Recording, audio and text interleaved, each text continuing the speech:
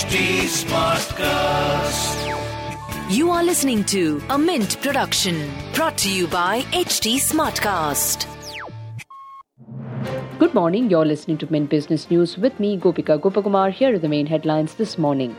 India's biggest ever auction of telecom spectrum received a record 1.5 lakh crore rupees of bids, with Mukesh Ambani's Jio cornering nearly half of all the airwaves sold with a 88,000 crore rupee bid. Telecom tycoon Sunil Bharti Mittal's Bharti Airtel made a successful bid of 43,000 crore rupees, while Vodafone Idea bought spectrum for 18,799 crore rupees. Online food delivery platform Zomato said its consolidated net loss in the first quarter of the current financial year almost halved to 186 crore rupees due to higher income. The company had reported a net loss of 360 crore rupees in the year-ago period. During the quarter under review, the company's total income rose to 1,500 crore rupees against 900 crore rupees in the corresponding period of last year.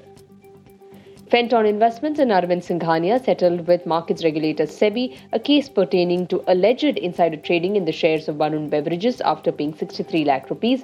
The two applicants proposed to settle the alleged violations of insider trading rules without admitting or denying the findings through a settlement order. The two applicants allegedly violated the provisions of the insider trading rules.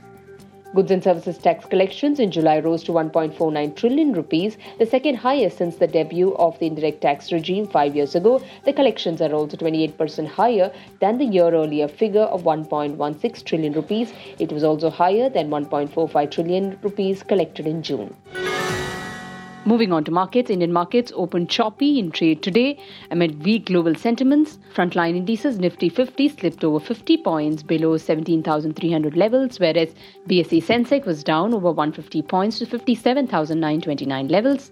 Globally, a sharp decline was witnessed in the US markets on Monday.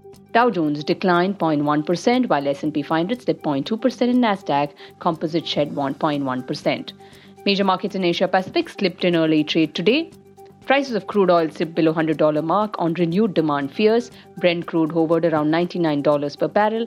Back home, Adani Green Energy, Indus Towers and Deepak Nitrite will report their June quarter results. In business term of the day, we look at credit rating. It's an analysis of the credit risks associated with a financial instrument or a financial entity. It's a rating given to a particular entity based on the credentials and the extent to which the financial statements of the entity are sound in terms of borrowing and lending that has been done in the past. Usually is in the form of a detailed report based on the financial history of borrowing or lending and creditworthiness of the entity or the person obtained from the statement of its assets and liabilities with an aim to determine the ability to meet the debt obligations. With that, it's a wrap on today's edition. Thanks for tuning in. Have a great day. See you tomorrow. Bye-bye.